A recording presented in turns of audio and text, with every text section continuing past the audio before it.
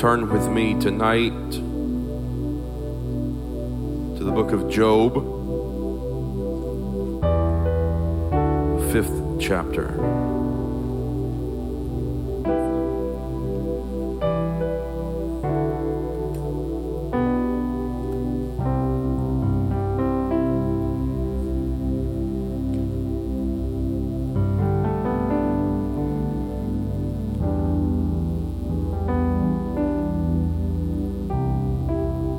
Job chapter 5 and verse 17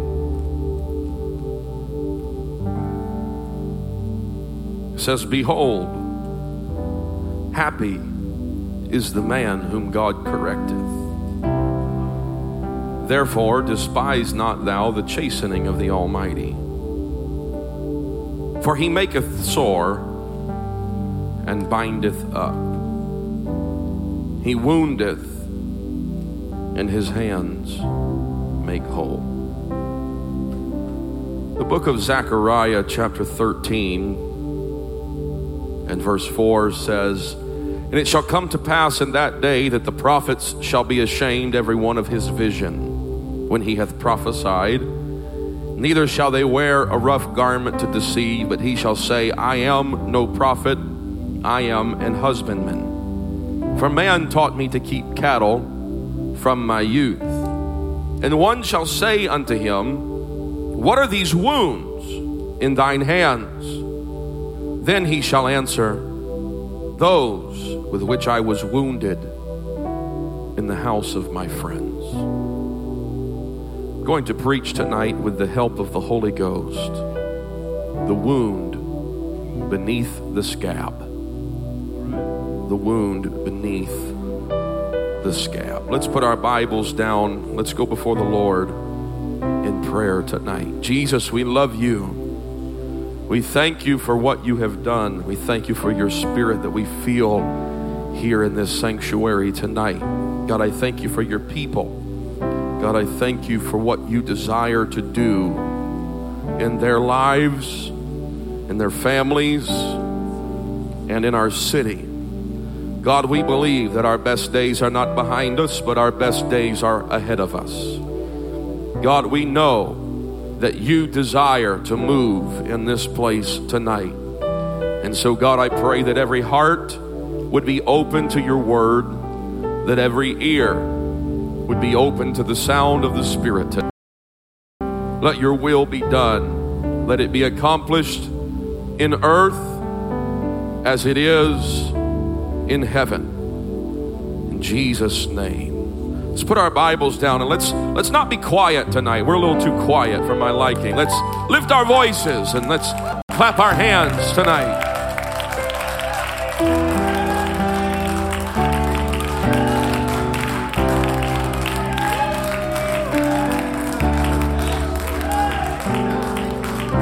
Thank you, Jesus. You can be seated. Behold, happy is the man whom God correcteth. Therefore despise not thou the chastening of the Almighty. For he maketh sore and bindeth up. He wounds, and his hand. This portion of Scripture seems to be incongruent with other portions of Scripture. The Lord loveth, he chasteneth, and despise not the correcting or the chastening of the Almighty seems to be in agreement with that portion of Scripture. However, we must understand tonight that these were not the words of Job, who we understand to be a righteous man. Job is indeed a righteous man, blameless and upright, perfect in his generation. He is a man who walks with God. He is a man who lives for God. He is a man who not only lives for God just enough, but Job is a man who lives for God extra. If his children are partying, then Job's going to offer a sacrifice. I got to go to the bathroom too. Yeah. Then Job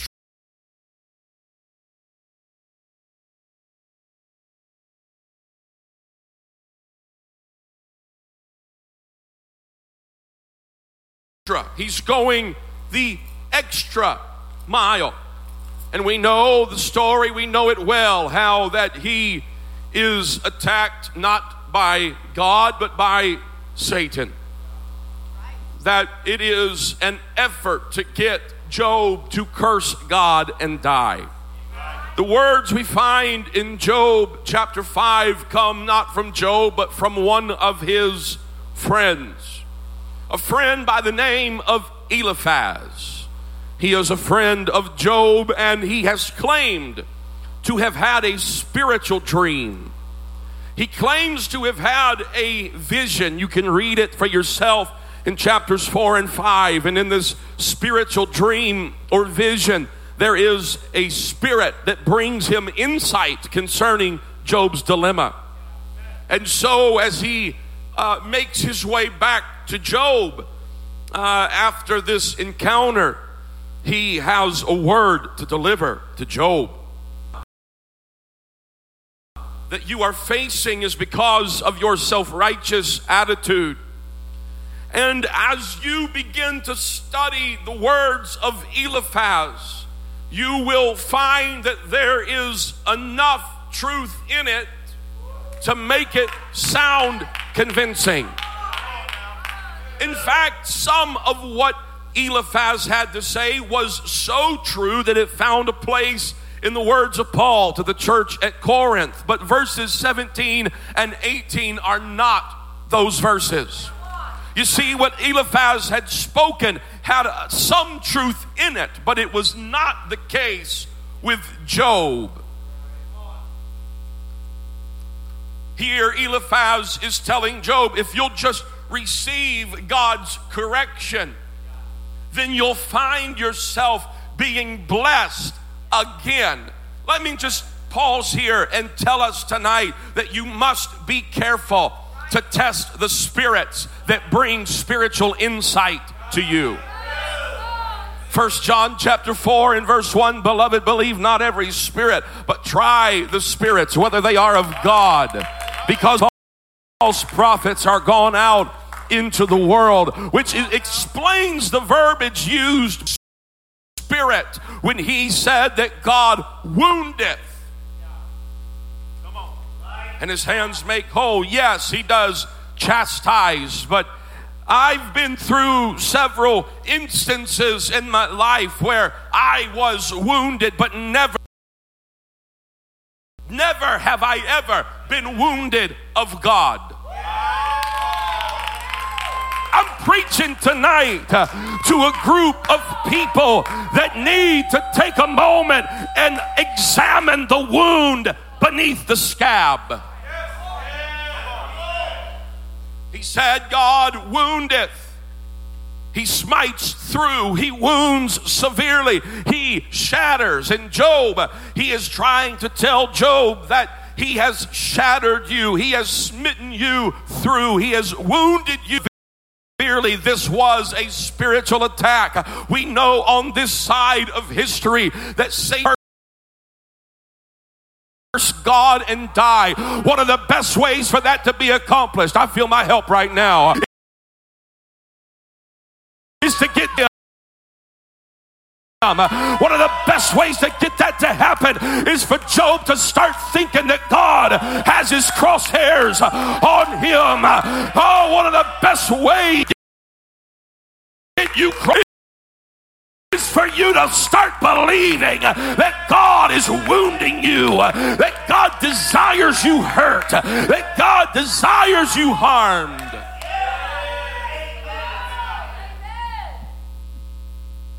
These words could have made Job start asking questions like, why would God wound me such? Why would God do this? Why would God allow this? But those are not thoughts that will bring you closer to God. And those are not thoughts that were brought to you by God.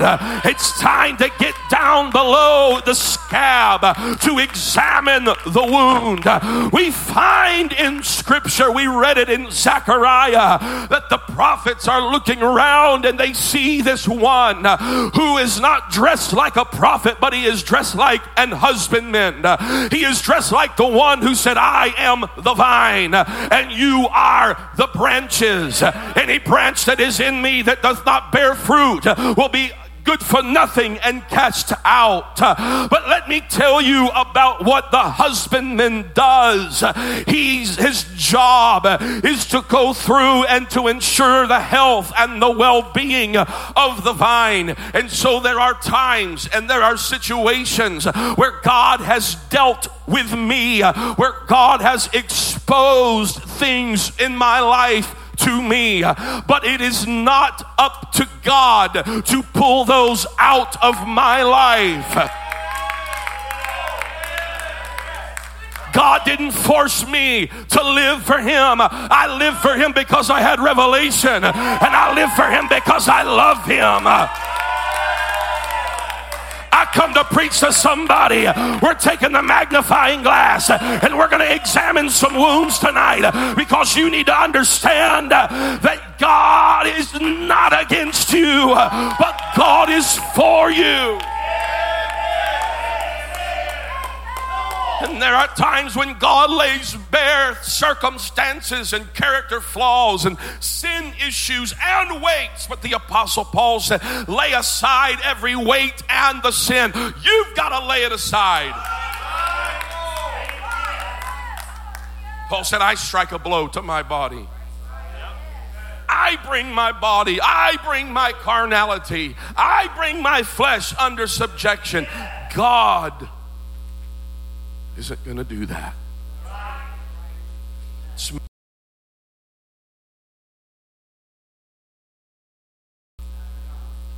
So the rock doesn't have to fall on me and grind me to powder. Now, let me tell you what God will do. God will separate Himself from you. And the natural course of sin and degradation will catch you.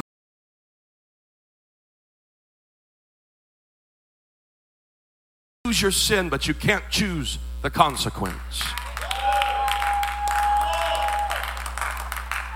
And the prophets were looking at this one who was dressed like an husbandman, dressed like a vine dresser, a vine keeper, and his job is to go through and to expose and to eliminate the shoots that are dead or dying, so that the shoots that are fruitful can be made more fruitful and can grow. They've got to be trimmed so the sunlight to get in, and it takes an excessive amount of energy vine to expel or to detach the vines that are dead. It takes something like 5 times the amount of energy for that vine to do what the vine dresser can do with one clip. And so for the health of the entire vine, for the health of the entire flower, if we were talking about flowers, there's a thing called deadheading, and you trim the flowers, you trim dead off of the plant so that more can grow. God's design and God's desire for your life is for there to be both.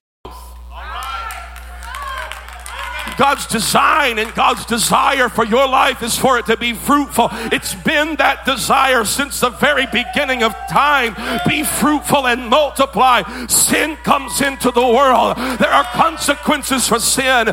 Noah and his family get off of the ark after the whole earth is baptized in the flood. And what does he tell Noah? Despite the sin that's in the world, I want you to be fruitful and I want you to be multiplied. I know that that's what it was at the beginning, but you can still be fruitful and you can still multiply even when sin has entered the picture.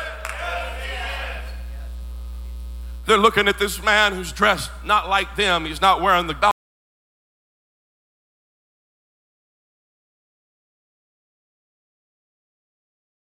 scars that you have in your hands. These are the scars that I got in the house of my friends.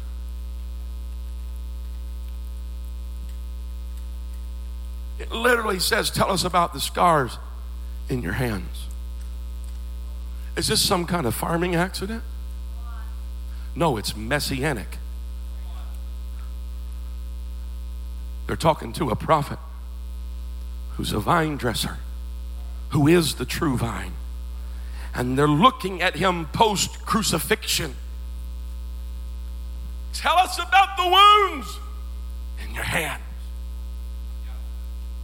These are the wounds that I got in the house of the people that I loved. These are the wounds that I sustained when I was trying to save them. When I was trying to pull them close to me, when I was trying to get them to realize that I was Emmanuel, God with us.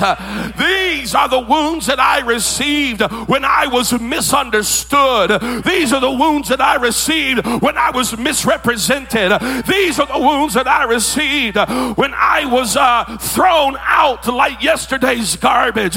These are the wounds that I received blasphemous, when they thought I was going against the law, when they thought I was trying to control, when they thought I was this, and when they thought I was that. These are the wounds that I got in the hands. But there's something about the Messiah that we need to get an understanding of. Did he stop loving them because they wounded him? Dare I say that he was on the cross giving us a perfect example. Father, forgive them, for they know not what they do. They don't know what they're doing. He had prayed, if there be any other way, let the cup pass from me. The cup of what? It was the cup of suffering that he didn't want to drink from. But these are the wounds that I suffered in the house of my friends.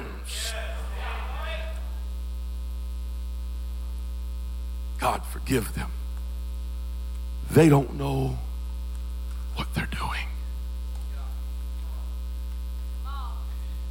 And these wounds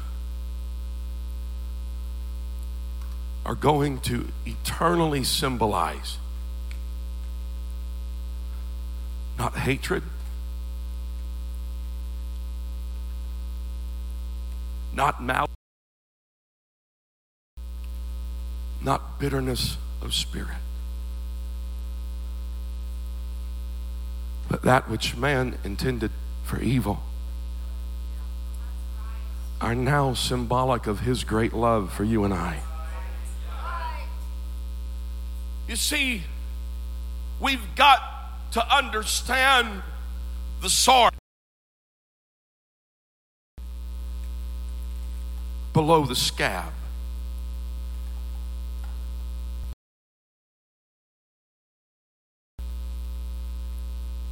And verse 14,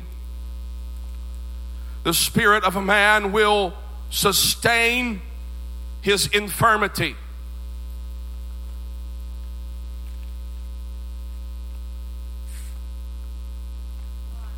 If I think I'm sick all the time, that spirit is going to sustain my infirmity. We don't have the time to get proven that someone can think themselves sick to the point of death. And it is also true that in many cases it is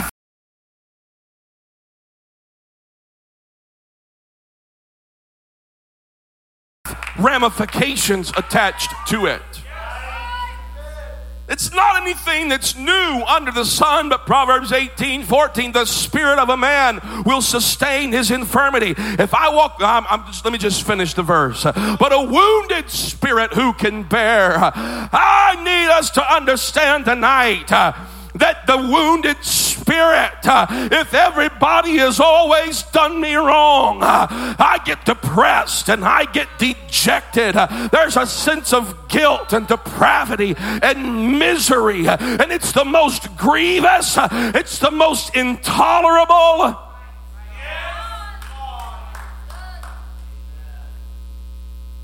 and it will not just go away.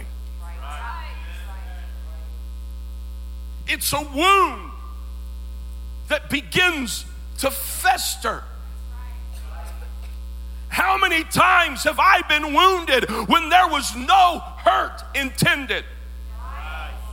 How many times have we thought ourselves into being wounded? But a wounded spirit, who can bear a wounded spirit? You weren't designed to carry that. You weren't designed to live that way. That is not God's plan for your life. But unless you peel the scab off, and unless you get down and you start examining the wound, you're going to live the rest of your life that way, because the Spirit will sustain the infirmity. If I'm wounded and I let that get into my spirit, then I'm the eternal victim. And God didn't create me to be a victim. God created me to be victorious. I'm just going to tell you, we got to make up in our minds, I'm not going to be the guy, I'm not going to be the lady that shows up and there's always something wrong with me. We're not going to be the family that shows up and everything's falling apart. Guess what, honey? It might be falling apart, but you don't need to know that's not pride. I'm putting my confidence in God. I'm not going to let that sustain me. Not going there. I'm not doing that. A wounded spirit, who can bear? And if we are not careful, we'll listen to the words of Eliphaz and we'll start thinking that God is the source behind our pain. If we're not careful, we'll buy into the lie that God has designed it to be this way. If we're not careful, we'll buy into the ideology that this is just what God has for me. This is just my cross to bear. I'm just going to go through life with my head hanging down, being a spiritual Eeyore or a spiritual basset hound. I'm just dragging all over the place. You know where I've been because you'll see the drag marks. I'm drug here and I'm drug there. I'm moseying on over here. Nobody likes me. I love that song. I hate that song, but I love it. Nobody likes me. Everybody hates me. I'm going to eat some worms. That can become the anthem of our life if we're not careful. If we don't realize where the wounds come from. Oh, y'all want me to finish this song? Nobody likes me. Everybody hates me. I'm going to eat some worms. Long, slim, slimy ones.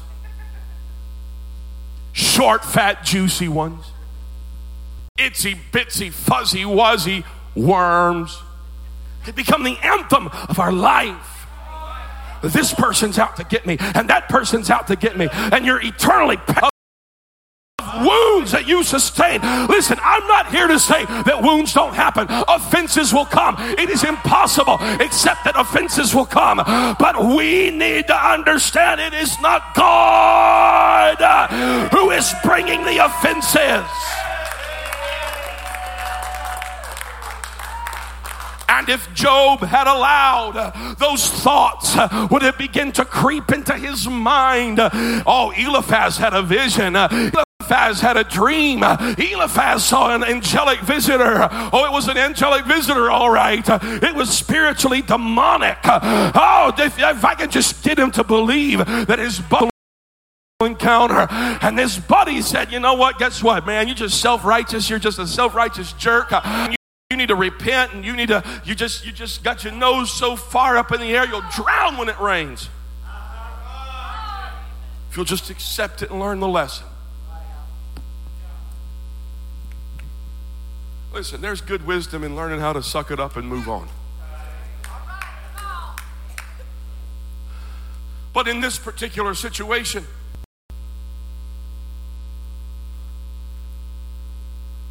Job said, I'm not letting that get in my... I refuse. God is not doing this to me. All Job had ever known of God was that God loves me. All Job had ever known of God is that God loves my wife. All that ever Job had known of God was God loves my babies. All Job had ever known was the blessings of God, that the man are ordered of the Lord. Job only knew that God was on his side.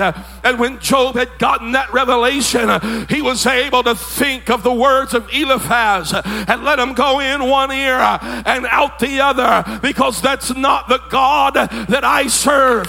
People may hurt me. Friends may hurt me, loved ones may hurt me, but God never does. We need to get an understanding tonight that the Lord is on our side, and we cannot afford to get a wounded spirit. We cannot afford to live in eternal offense. The spirit of a man will sustain his infirmity, but a wounded spirit who can bear? It's time to get down below that scab, to examine the wound. Psalm 109 verse 21 says, "But do thou for me, O God the Lord, for thy name's sake, because thy mercy is good. Deliver thou me." Okay? That's a great encouraging verse. A little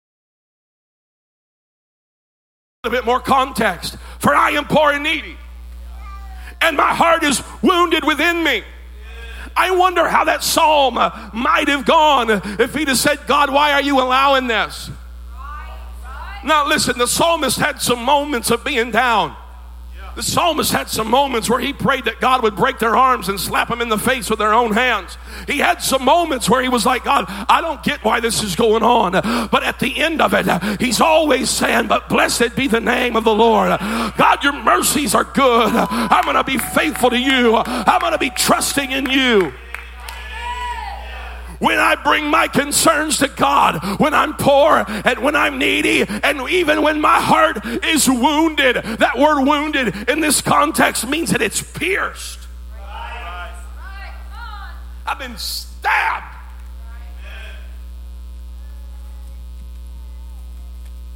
If we were to read those verses in reverse, "For I am poor and needy, and my heart is wounded within me. But do thou for me, O God the Lord, for thy name's sake, because thy mercy is good. Deliver thou me."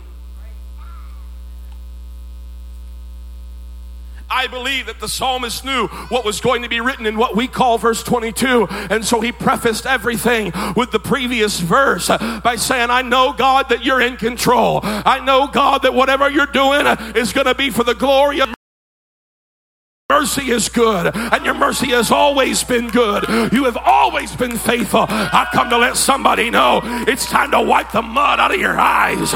It's time to dust yourself off, and you got to say, "Okay, I don't want to go through it, but I'm going to go through it, and I'm going to go through it trusting that your mercy is good, and you're going to deliver me for your name's sake.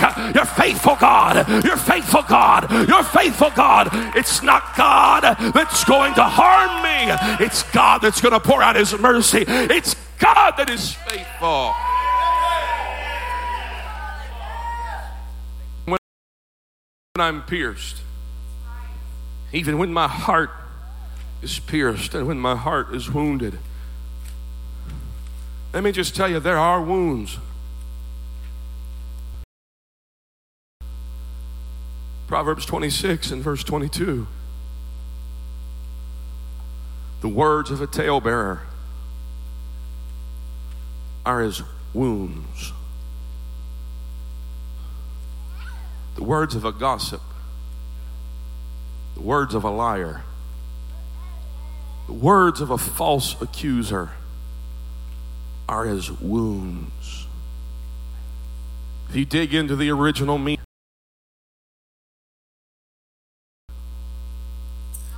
it's a word that in Hebrew only occurs 2 times. Both of those times it occurs in the book of Proverbs, and both times it talks about talebearers. that particular wound is only associated to those who run their mouths.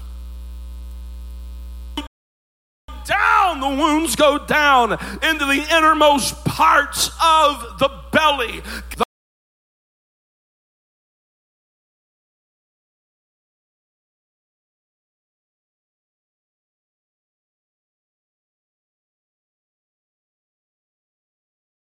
Those are not wounds that we are denying. Those are not wounds that we are just saying, hey, guess what? You just got to let it roll off your back like water off a duck's back. Well, honey, I ain't no duck. They hurt. They wound me. But the spirit of a man will sustain his infirmity, and a wounded spirit who can bear. Let me just tell you, it is vitally important to you as a child of God. We've got a great church. We've got a church that loves people. We got a church that loves you, but we're going to hurt each other's feelings. We're going to be wounded in the house of our friends. But what we need to understand is I cannot allow that to become my identity. I cannot allow that to get in my spirit. Who can bear it? Who can bear it? Who can bear it? What do I do with it? You take it to Psalm 147 and verse 3. He healeth the broken in heart and bindeth up their wounds. The Hebrew word for he healeth is literally the word Rapha, which is tied to Jehovah Rapha, the Lord that healeth me. We need to understand that when we get wounded, we don't run out the door with a spirit of offense and a chip on our shoulder.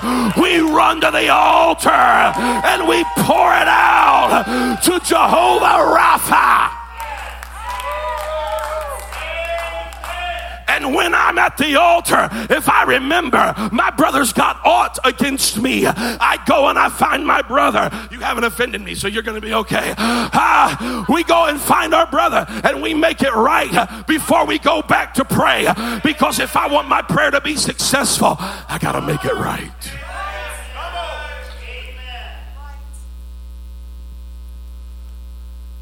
But if I'm never willing to look beneath the scab, where did this wound really come from?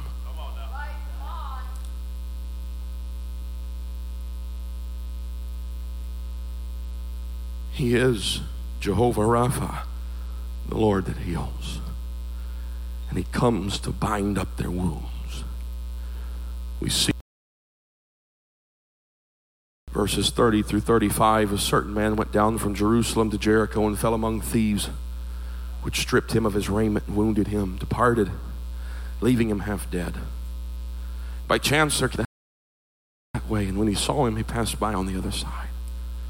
And likewise a Levite, when he was at the place, came and looked on him and passed by on the other side.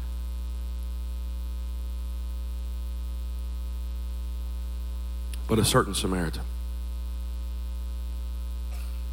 as he journeyed, came where he was. And when he saw him, he had compassion on him. And he went to him and he bound up his wounds, and he poured in oil and he poured in wine. And he set him on his own beast, and he brought him to an inn and took care of him. And on the morrow when he departed, he took out 2 pence, gave them to the host, and said, take care of him. And whatsoever thou spendest more, when I come again, I will repay thee. Cute story, Pastor. This is great for Wednesday night kids' church. I mean, really, wouldn't that make a great skit? I mean, how engaged would the kids be when they see somebody get the tar kicked out of them?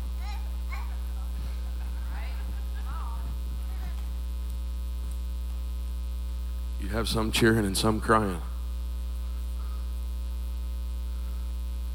You see, the wilderness road from Jerusalem to Jericho was infamous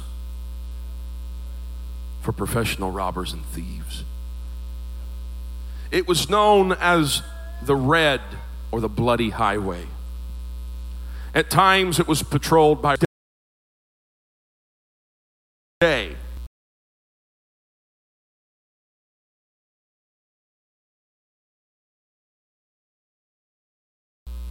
The parable of the Good Samaritan has been quoted more times than we can count.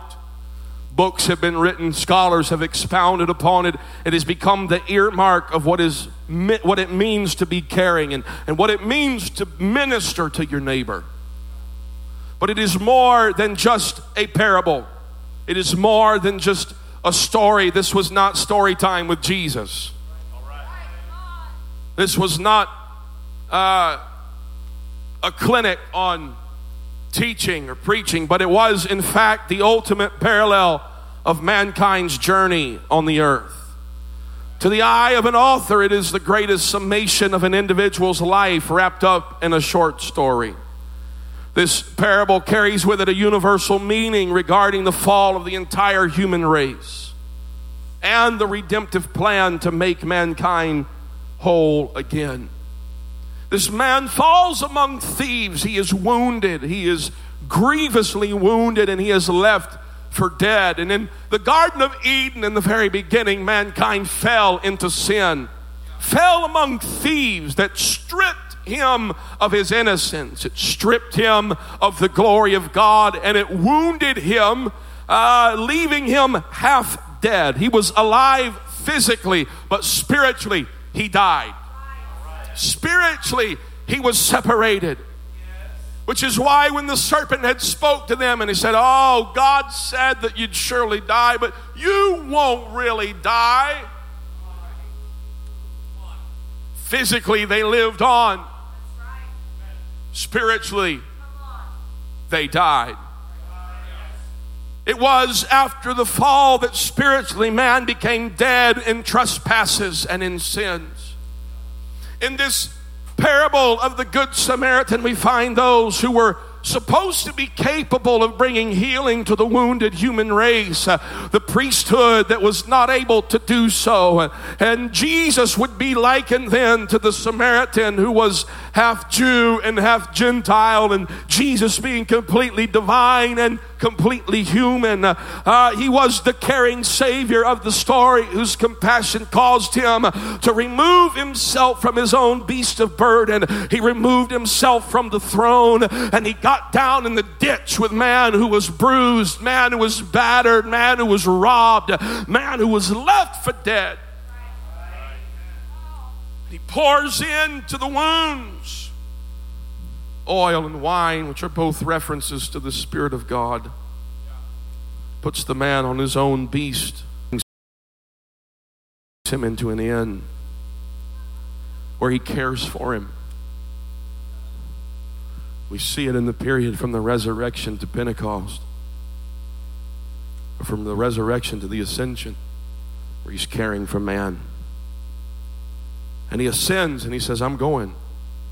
And I'm going to leave you in the hands of the innkeeper," which is the pastor. "I'm going to leave you in the hands of the ministry." And minister, and here's the Old Testament and here's the New Testament. Here's the law, here's the prophets. Everything is built on this. And here's the New Testament salvation plan. This is everything that you need. But if there happened to be anything else, when I come back, I'll repay you. And so we see the very real story and the very real understanding that man really does hurt man and sin really does hurt man. But when God steps onto the scene, God never hurts.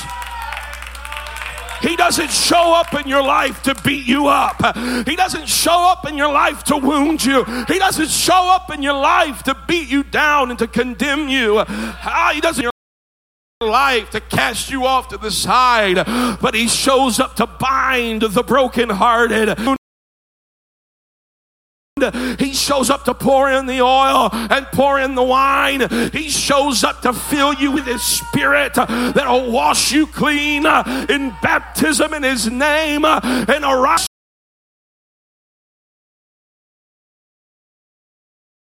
Shows up to heal your hurt. He shows up to carry you on His own beast. Shows up to carry you to the ministry so you can be helped and made whole. It's the road of life that's full of twists and turns, ups and downs, smooth patches and rough spots. It's full of places and situations that cause wounds. And I wonder tonight, if we were to close our eyes, if God would open them to see the scabs that have grown.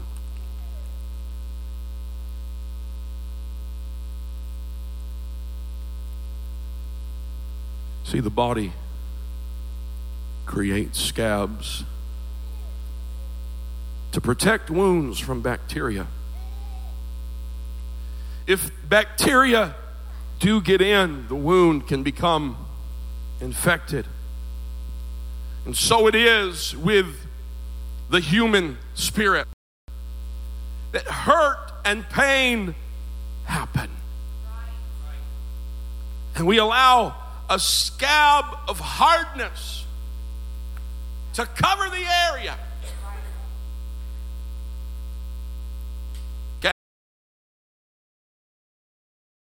Scab is a collection of material such as blood and skin cells that forms a protective layer over the damaged skin. They form to protect injured skin from bacteria and infections. It's the body's way of protecting a wound against invaders. I'm going to allow myself to get a shell built up.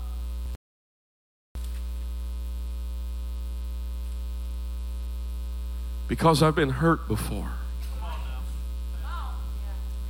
I'm not casting stones. I'm in the wound beneath the scab.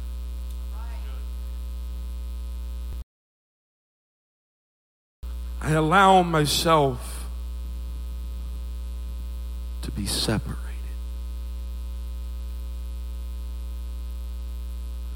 And if the scab cracks just a little bit, if the scab dislodges or otherwise fails to protect me, then I could get hurt again.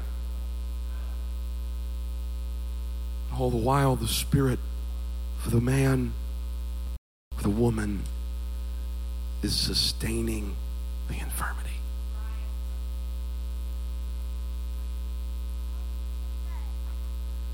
And an infected scab is misleading.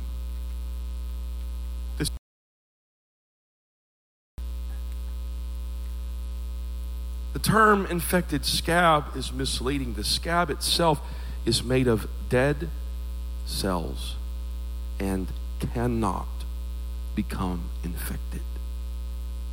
It is the wound itself. It is the body beneath that which is dead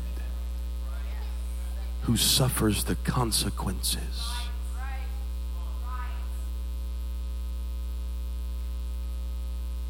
The hardness itself is dead. The protective layer is dead. But the tissue that's still living can become infected and therefore affected. It'll affect the way I worship. It'll affect the way I pray. It'll affect the way that I come to church. It'll affect the way that I connect to the body. I won't want to connect to the body because the shell won't allow me. and we switch into this mindset of self-preservation. And I know I felt it. We've all felt it. So let's just be real tonight. We switch into this mode and I'm not going to be vulnerable. I'm not going to allow myself to get soft again. Soft people get hurt. Soft people get walked on.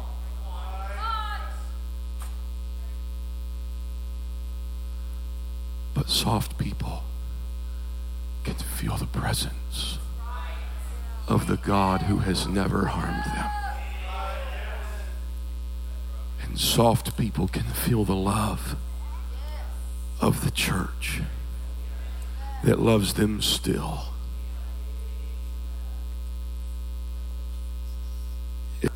The way I connect to the body, it'll affect the way that I pray. It'll affect the way that I read the Bible. It'll affect the way that I'm allowing myself to be pastored or not pastored. It's the scab. It's the hardness. It's the, I pray today, God. Come on. We got to make sure that the wound is legitimate. And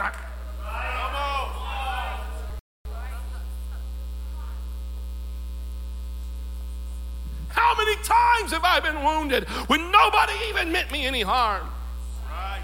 It was a wound that I conjured up in my own mind and in my own head, that if I had paused and stopped and asked for clarification, they'd have looked at me and said, man, what are you talking about?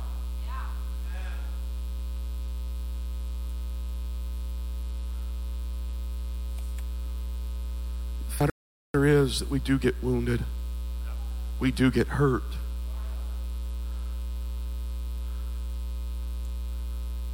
But we cannot let that become our identity. People may be, this is the medical journal. People may be able to tell when a wound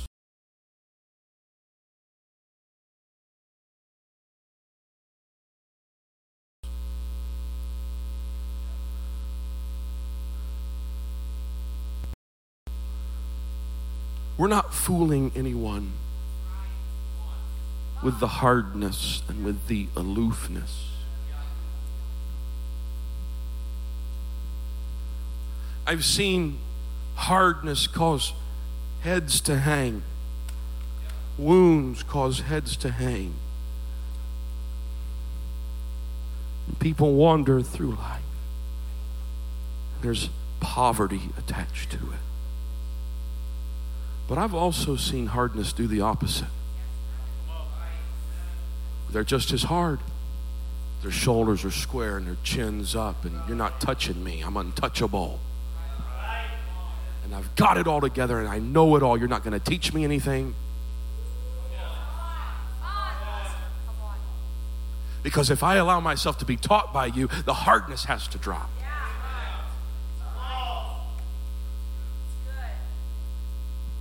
The Egyptians hated shepherds too. Hurt will cause you to hate shepherds, and worldliness will cause you to hate shepherds. And people can tell just by looking that there is infection beneath the scab. There are other symptoms. One of them is that the skin around the wound is too hot.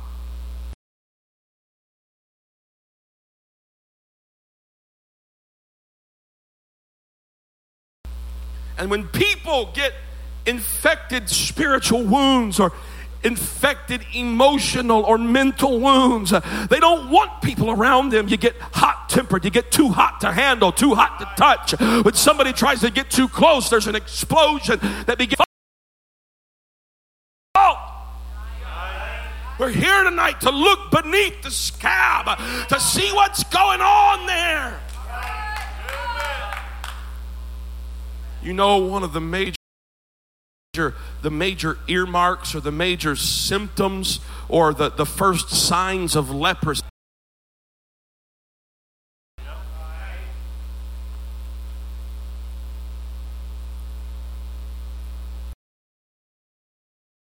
They'd look and they'd have to examine the scab to see how deep the infection was, to see how far the sickness had gone, and if it had discolored the area that was around it.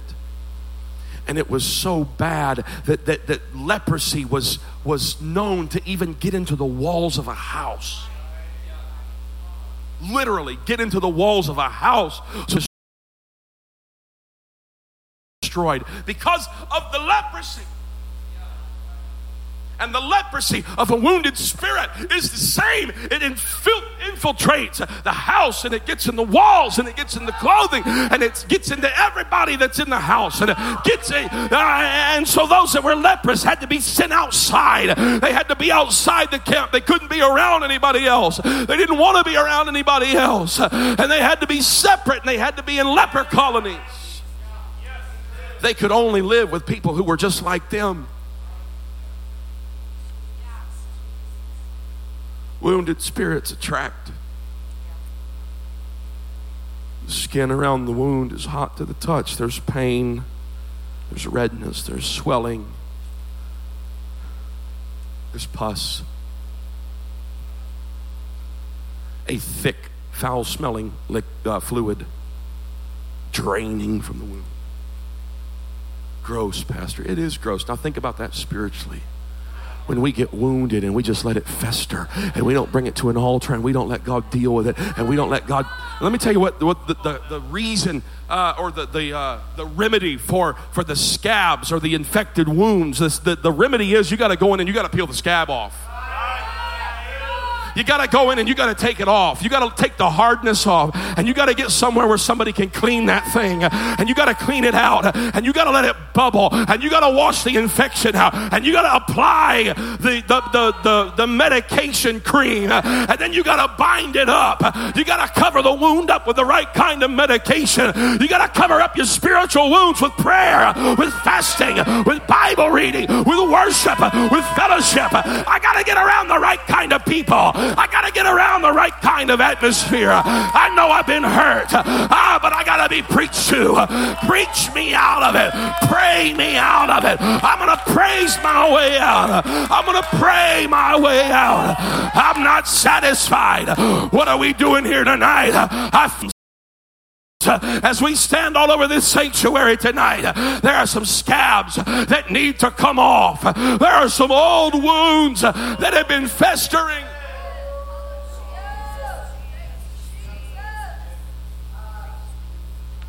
Wounded spirit who can bear.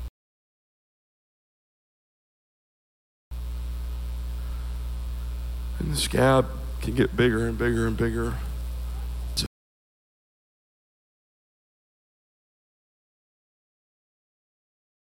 Affecting more areas than just the area that was initially wounded.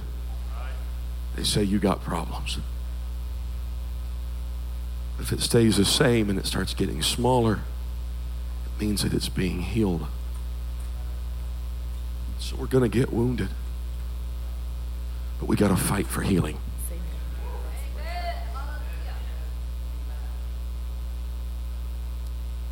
A common misconception is that if a scab is black instead of deep red or brown, that the area is infected.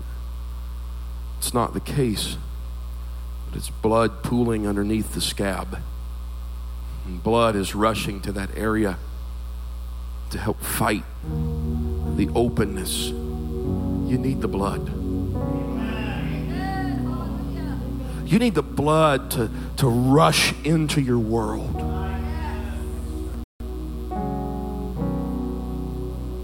You need the blood to rush in to the area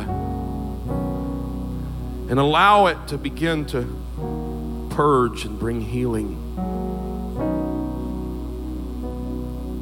Far too often,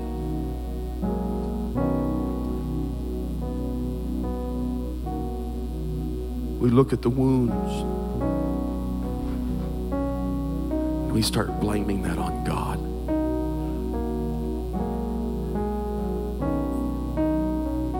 And the one person, the one being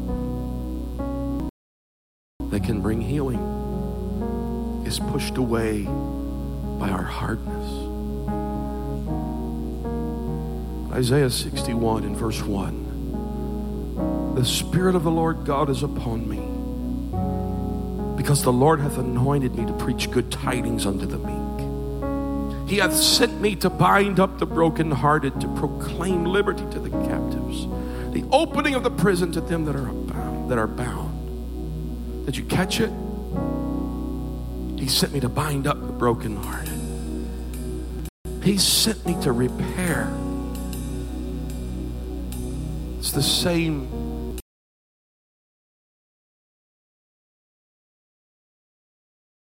after his time in the wilderness. He'd reach for the scroll and he'd open it up and he would proclaim himself the Messiah with this passage.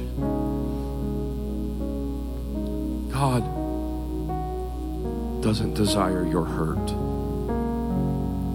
He doesn't desire for you to be in pain, for you to be wounded. But he said, I was wounded. These are the wounds I got in the house of my friends for their transgressions, bruised for your iniquities. The chastisement of your peace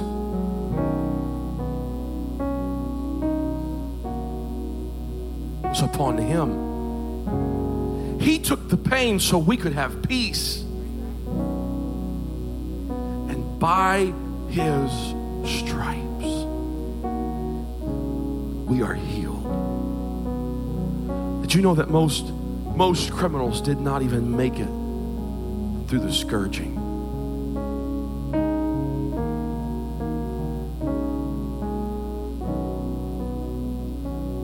And they gave him 40 stripes minus one. 39 stripes. And he took it for your healing.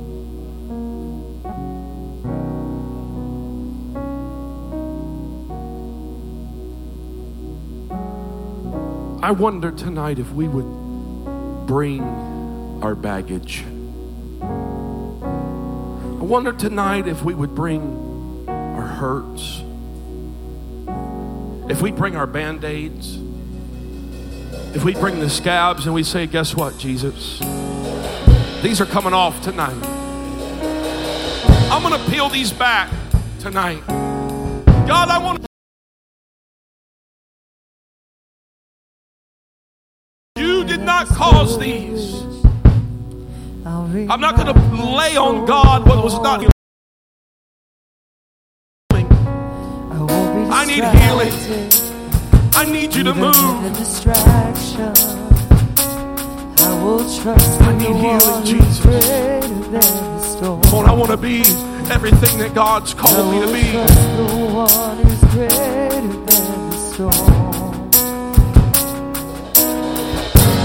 I don't need another.